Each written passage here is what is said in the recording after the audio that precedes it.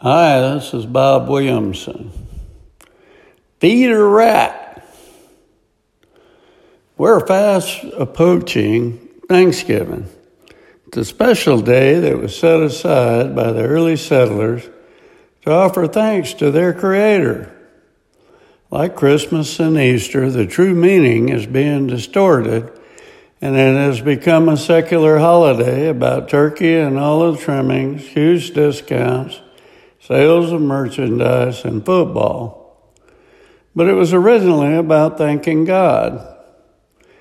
Thanking someone is like bacon and eggs to the giving process.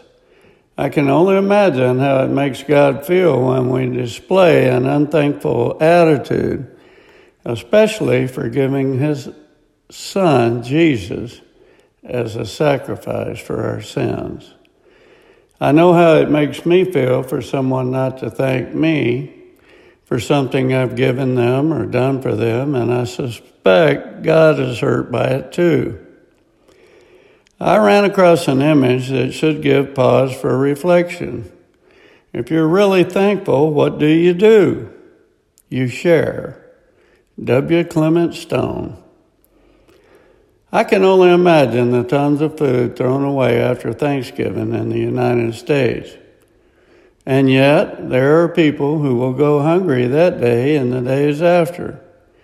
Some are too lazy to work, mentally ill, addicted to drugs and alcohol.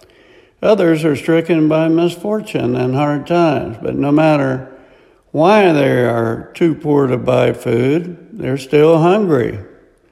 Should we separate them and give only to those who are hungry due to causes beyond their control? I've worked long, hard hours for years and years to rise up out of utter poverty, and often I find it difficult to give my hard-earned money to someone who won't work and doesn't deserve it.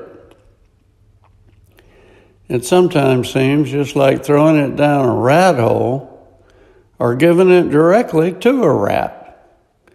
Then I think that I do not deserve anything short of going to hell, and I'm a rat myself.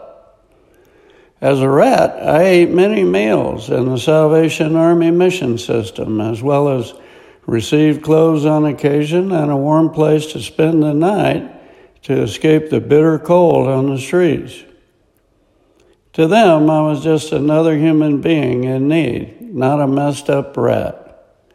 I was young and strong, could have easily worked, but apparently that didn't enter their mindset. They just love all and serve all, regardless of why someone shows up at their door.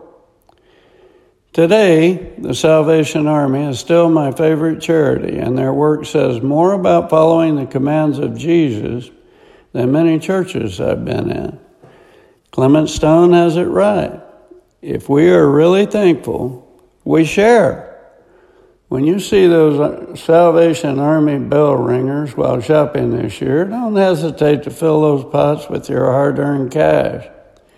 I assure you, it is being used for worthy causes. And then thank God for putting you in a position whereby you can do so. Colossians 3:17. And whatever you do in word or deed, do everything in the name of the Lord Jesus, giving thanks to God the Father through Him. This is Bob Williamson. Thanks for listening. And go to church this Sunday.